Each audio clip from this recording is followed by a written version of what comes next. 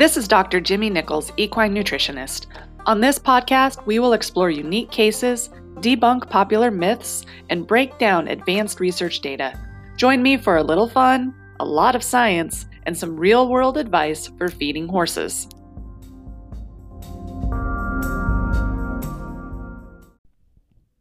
Hey everyone, it is Dr. Jimmy. Welcome to episode 101. Today's episode is going to be a continuation of the forage series, and I'm going to be focusing on alfalfa. Now, full disclosure, I didn't think it was completely necessary to reinvent the wheel, so this will actually be a replay of the very first Feed Room Chemist episode that I ever did. I figured it would probably be better for you guys as a listener to have the alfalfa episode planted right next to these other forage episodes that I just completed, rather than making you scroll back over 2 years worth of stuff to find it.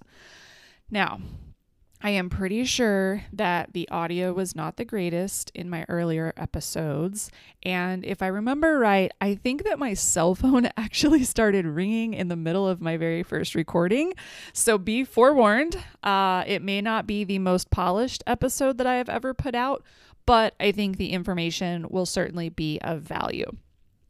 Don't forget, you can find me on Facebook and Instagram. Just search Dr. Jimmy, Equine Nutritionist, or you can type in my handle, which is at Dr. Jimmy. That's at DRJYME.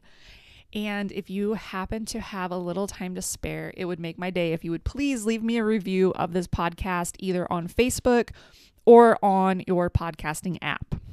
All right, without further ado, let's get into a replay of the very first ever episode of Feed Room Chemist. Hey everyone, this is Dr. Jimmy. Welcome to the pilot episode of the Feed Room Chemist, an equine nutrition podcast. I really decided that maybe it would be best if I started recording via podcast some of the articles and blogs that I typically will write. I thought it would be fun to maybe share some stories, maybe a little bit of some case study action, and just kind of visit with you guys about the things that I do on a day-to-day basis and, the decisions that I make from a nutrition standpoint when it comes to caring for advanced equine athletes. And also senior horses and backyard companions. So, what better place to start than alfalfa? I think that single word is more polarizing than almost anything else. It seems like when you bring up alfalfa, people either absolutely love it, they must have it, they feed it, they love it, or they run the opposite direction. And it really is kind of funny to be in different areas of the country and different geographies and watch that happen. There are some places where it's an absolute staple and every horse on the place is going to get alfalfa. And then there are other places of within the country that, alfalfa doesn't come within a 20-mile radius of the farm or the ranch. So I just kind of wanted to dig into that a little bit and explain, where alfalfa fits and where alfalfa should be avoided. So let's first start with what alfalfa is. So if you think about forage, it really can be divided into two categories, either grasses or legumes. Grass hay species are typically, the ones that are fed to horses would typically be like Timothy, orchard grass, Bermuda grass, coastal. And then your common legumes are going to be clovers and alfalfa. And so relative to one another, grass hays are going to be lower in your protein. Grass hay is going to be lower in calories. And grass hay is going to require a little bit more effort by the digestive tract in order to be able to pull out or extract or utilize nutrition. So in contrast, alfalfa is going to be a little bit more concentrated in your protein. It's going to have more calories, and it's also easier for the horse to digest. So it means that it's easier for that horse to really pull out and utilize the nutrition that's in it. So if you keep those two factors or those categories in mind, that'll help you. That'll help guide your decision as to when you should use alfalfa and when you should use grass. So let's talk about where you would use alfalfa. I typically like to implement alfalfa into the diet of young growing horses and lactating mares. So those two groups of horses have the highest requirement for protein, highest requirement for amino acids, and highest requirement for calories. And as I mentioned earlier, alfalfa has all of those things. So it's a really good, easy tool to use in the diet of those horses, especially if you don't want to push a ton of grain into those horses. If you want to get back to kind of the more natural way that a horse is designed to eat and the way that their digestive tract is designed to work optimally, which is with more forage. That's where you can really benefit from alfalfa, leaning there for your calories, protein, amino acids. Another place that alfalfa is really handy are for your hard keepers. So those horses that just don't keep weight on the way that you would like them to. Those horses can typically benefit from some alfalfa in the diet. Senior horses are another group that alfalfa is really good for. So a lot of times people don't realize, but as horses age, their ability to break down and digest proteins decreases. And alfalfa has a really good amino acid profile, a really good protein content. So feeding alfalfa to senior horses can help them hold their weight, help them kind of keep their top line, and help keep their muscle tone. Of course, along with normal exercise and turnout time and all of the other good things that you need to do for a senior horse. Another good place to use alfalfa would be in horses that are in a really high intense training program. Um, so sometimes you might have a horse that in their earlier years, maybe just kind of light training, they might have been on a grass hay diet, and then you move them into a more intense training program, or maybe you hit the road with them and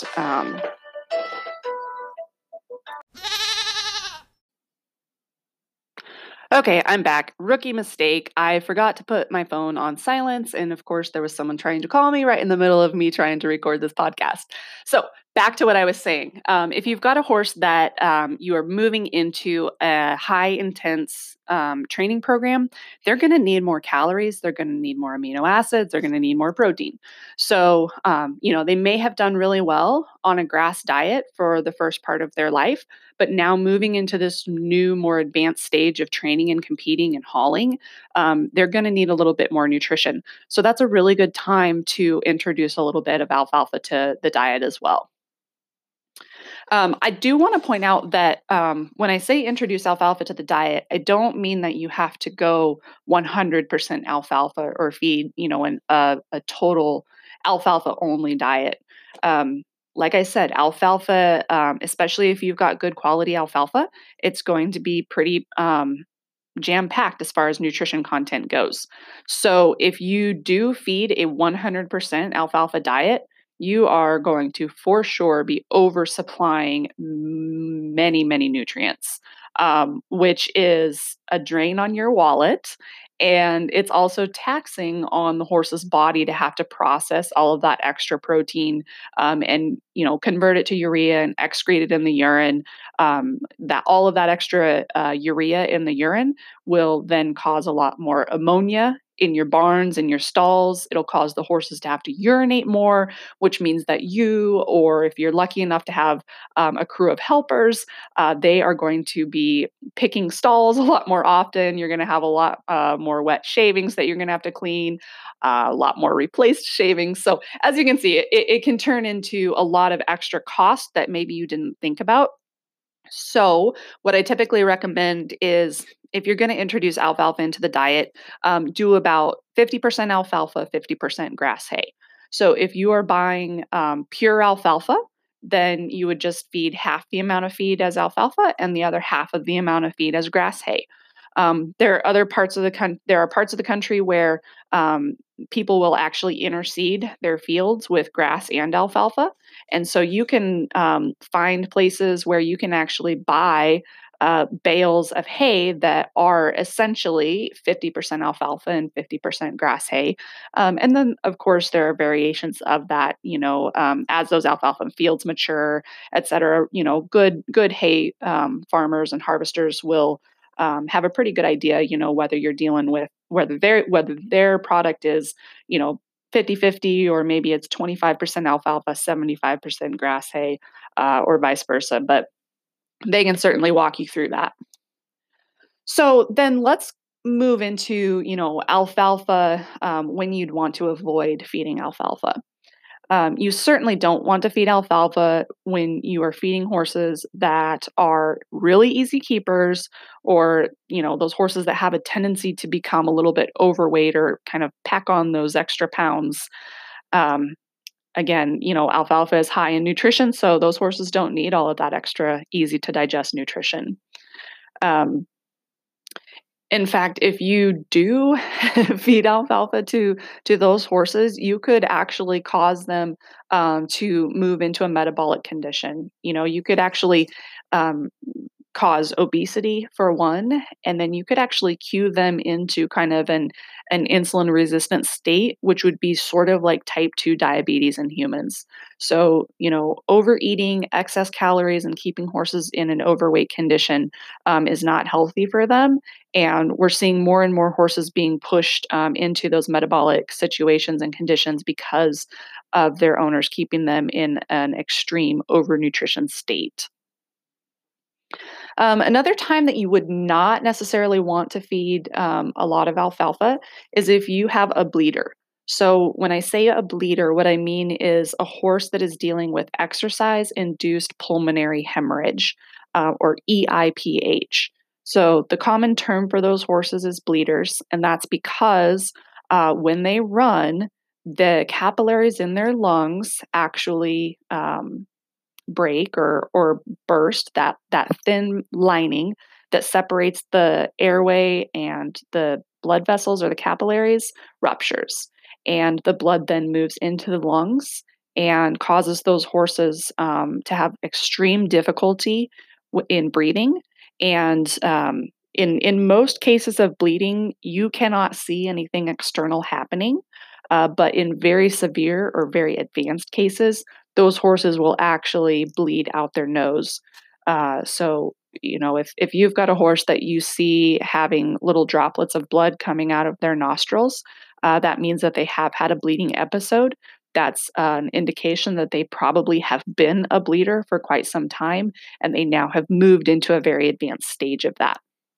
So, why do I say don't offer alfalfa to bleeders?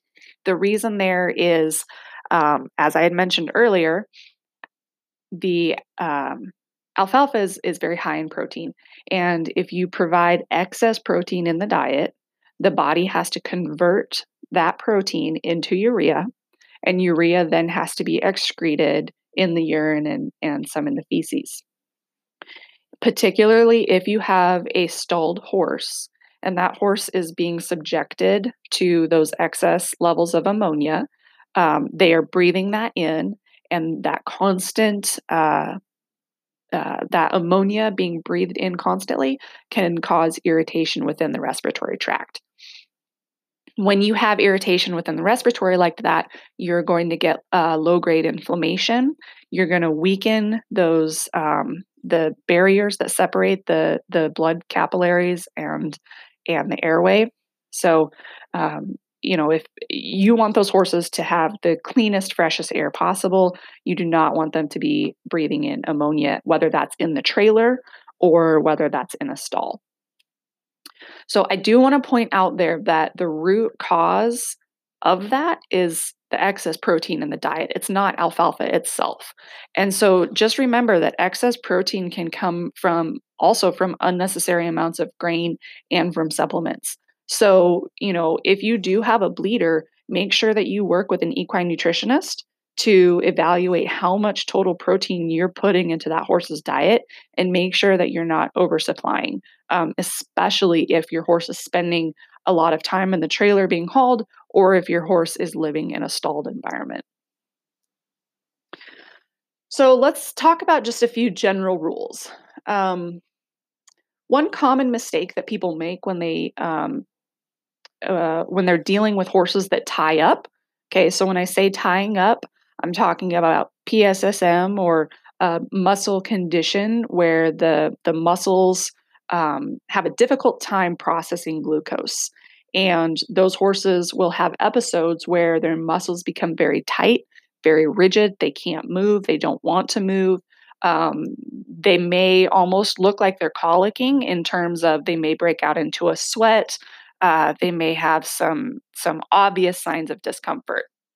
So typically, what's going on there is those horses are not able to process sugar.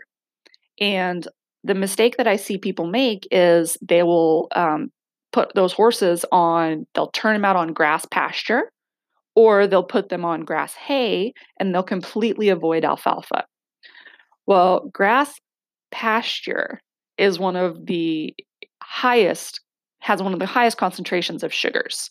So if you have a horse that ties up or has PSSM, polysaccharide storage myopathy is the name for that condition.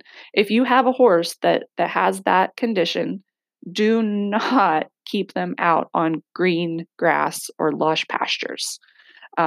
If that is your only option, invest in a grazing muzzle or invest in a few panels that you can section off and keep them in a dry lot situation, at least for part of the day.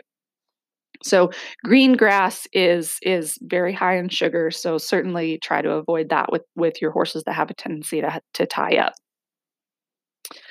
up. Grass hay, actually. So if you go to Equa Analytical and you pull the averages for sugar content in grass hays and you compare that to the averages for alfalfa, grass hay is actually, on average, higher in sugar content than alfalfa is.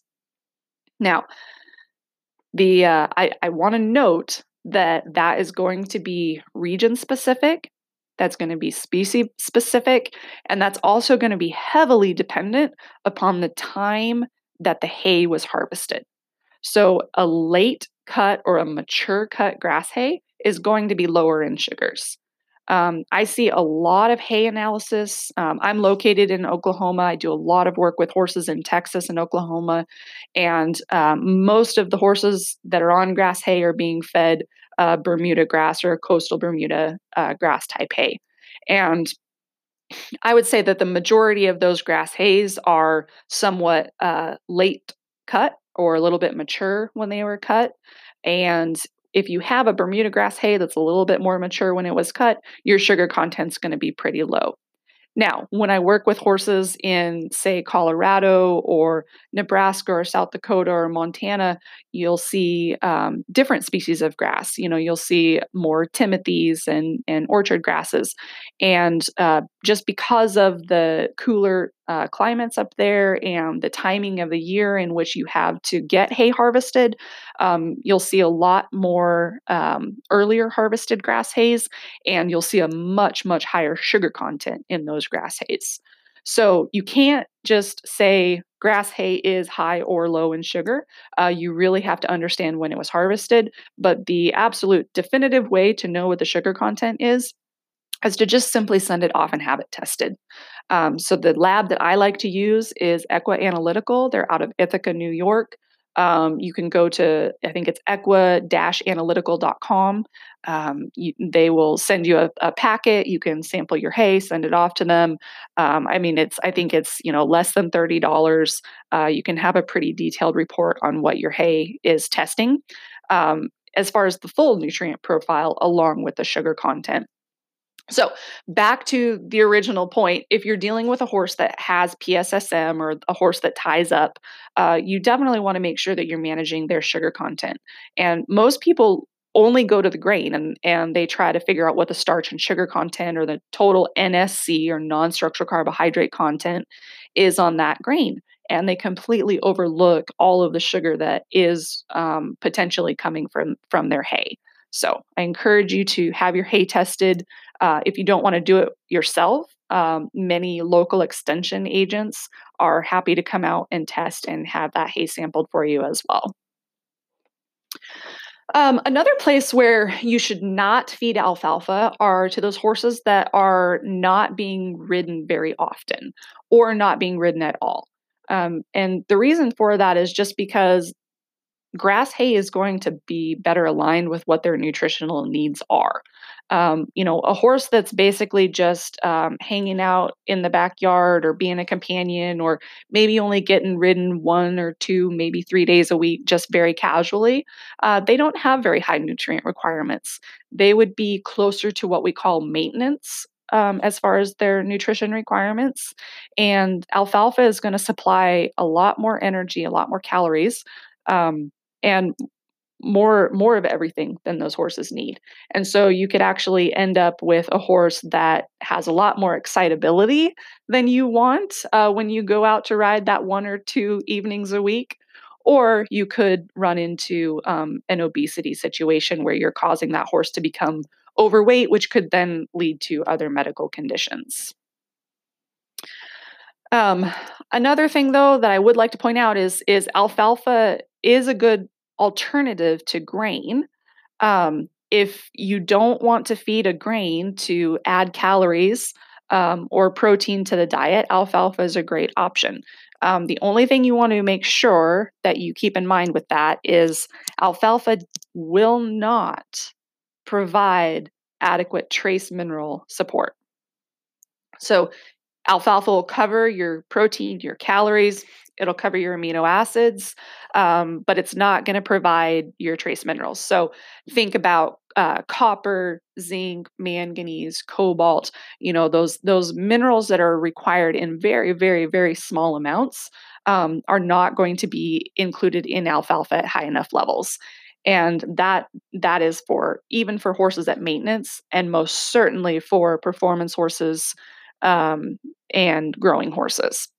So, in those situations, if you want to avoid using grain or using a concentrate of any kind, and you're going to rely on alfalfa as your nutrition source, I just recommend looking for a diet balancer to go ahead and feed with that. The one that I like best is a pelleted supplement. It's a diet balancer called 101 Diet Balancer. It's made by Stride Animal Health. It does a really good job of going in there and balancing out the gaps or the holes that alfalfa or grass hays would have.